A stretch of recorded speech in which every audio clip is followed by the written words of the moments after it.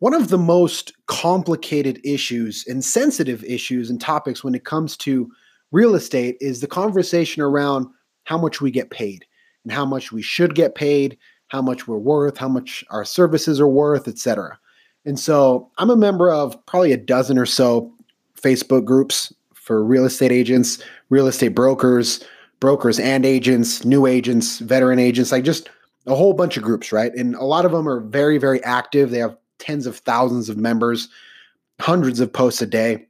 And so every now and then, someone will post something that will kind of catch my attention, and I'll give my 2 cents.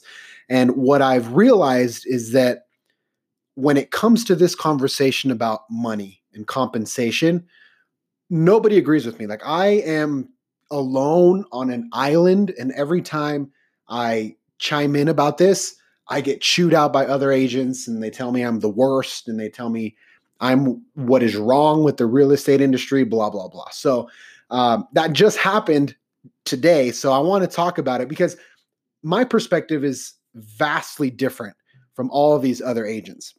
And so the post that an agent shared, she was asking a question, and the question says, does anyone have a good objection handle to, quote, someone else from your office said they would do it for 2%, close quote. So this agent was in a listing presentation trying to take a listing, and the seller came to her and said, somebody in your office is willing to list my property for 2% versus what I'm assuming is the industry standard, which is 3%. And so I'm reading through the comments, and there's all these things that people would say about my value. For example, one guy, Michael Dean, says, why would you want to negotiate with a brokerage that can't negotiate for themselves? You want the best price for your home, don't you? Another guy, James, says, ask them where they work. They say, I'm a plumber at XYZ company, for example. And then you say, awesome. Is every plumber that works at XYZ a great plumber and of equal value? And then you say, no, we got this guy, Tom, who has no idea what he's doing. And then you respond, yeah, your business is just like mine. Just because people are in the same field or same company doesn't mean their skill level and value is the same. Makes sense? And last one, Eric Robinson says, did they tell you where they were cutting costs, as in what services they would reduce? And on and on and on. There's 140 comments, and all of them are pretty much the same. And so I posted my comment, and I'll actually read it to you guys. And then I want to kind of go over this because I think it speaks to a mindset that doesn't allow a lot of people to succeed in business. And so my comment basically says, quote, so after reading a bunch of comments, I seem to be in the minority that would match that deal for a few reasons. One, it's 2%. So depending on your cost, it can likely still be profitable for you. Two, discount brokerages and agents are a real thing. As much as we all hate it, if they're there and they're not going to go away. So I'll compete even if I have to take a hit.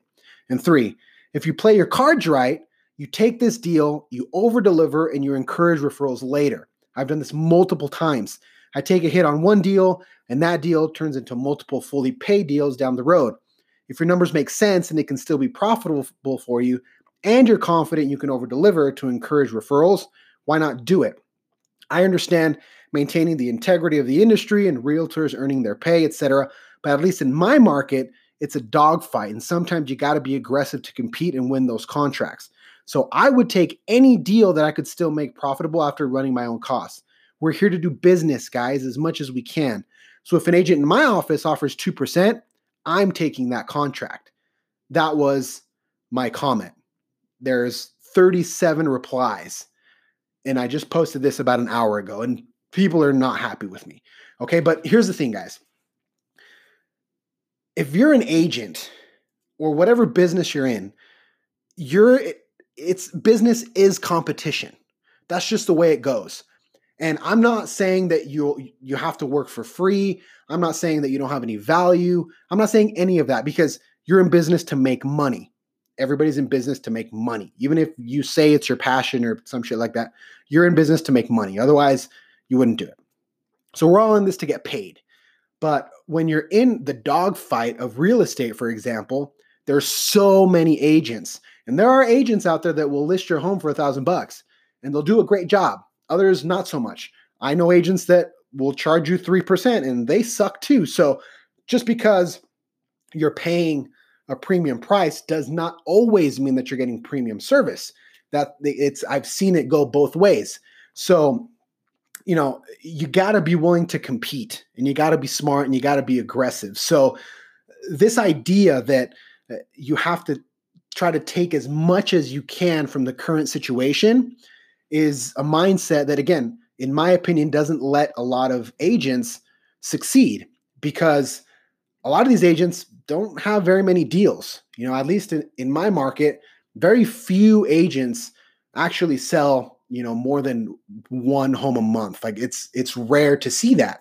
And so if you're in that situation, or if you're a struggling business trying to stay on your feet or trying to get going, you got to sometimes take those hits and find a way to make it profitable, and then try to take that one deal and turn it into something else, into more deals down the road. So if you have kind of the long game perspective, that's what it's all about.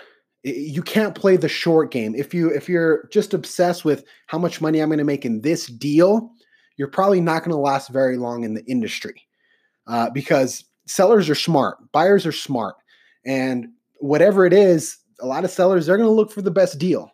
And if there's a way that you can take a deal, if it's a good listing and you're smart, you know how to market it, you know how to use that listing to get other buyers, other deals, and you can milk that listing, then it really doesn't matter how much you charge on that one listing, because it's going to multiply into other deals. So when you don't have that long-term perspective, then yeah, you're going to walk away from this deal like 99% of these agents would walk away and get mad at the seller for trying to find a good deal and say that they don't know their worth, blah, blah, blah. Like, it's complete bogus, guys.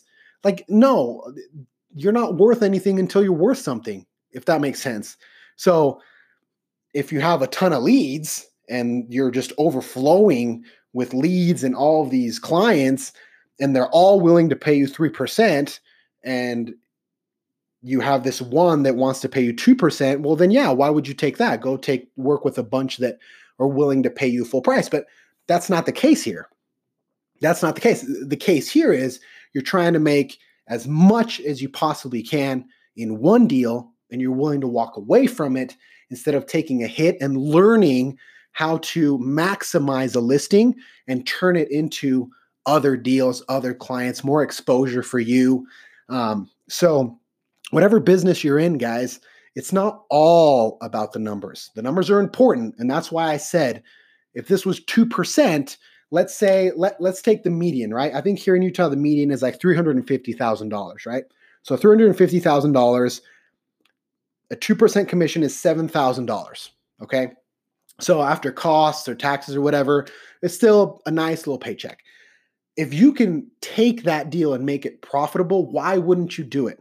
Like, it baffles me that these agents would walk away if they could still make money off of it, and if they were smart and could multiply it. So just be more aggressive, guys. I say this all the time, and I have taken deals from other agents that aren't willing to take the hit. Like, that's one of the secrets, I guess, is that depending on the situation, I'll take a deal. I'll take a hit. I'll negotiate. You know what? 2%, let's do it. Let's get this done. Maybe I'll ask them to give me special permissions to film videos there. I don't know. You find ways to maximize. But I hope that if you're a business person, you try to have that long game perspective. I've made so many friends from cheap deals. And when I say cheap, I mean that I didn't charge a full commission.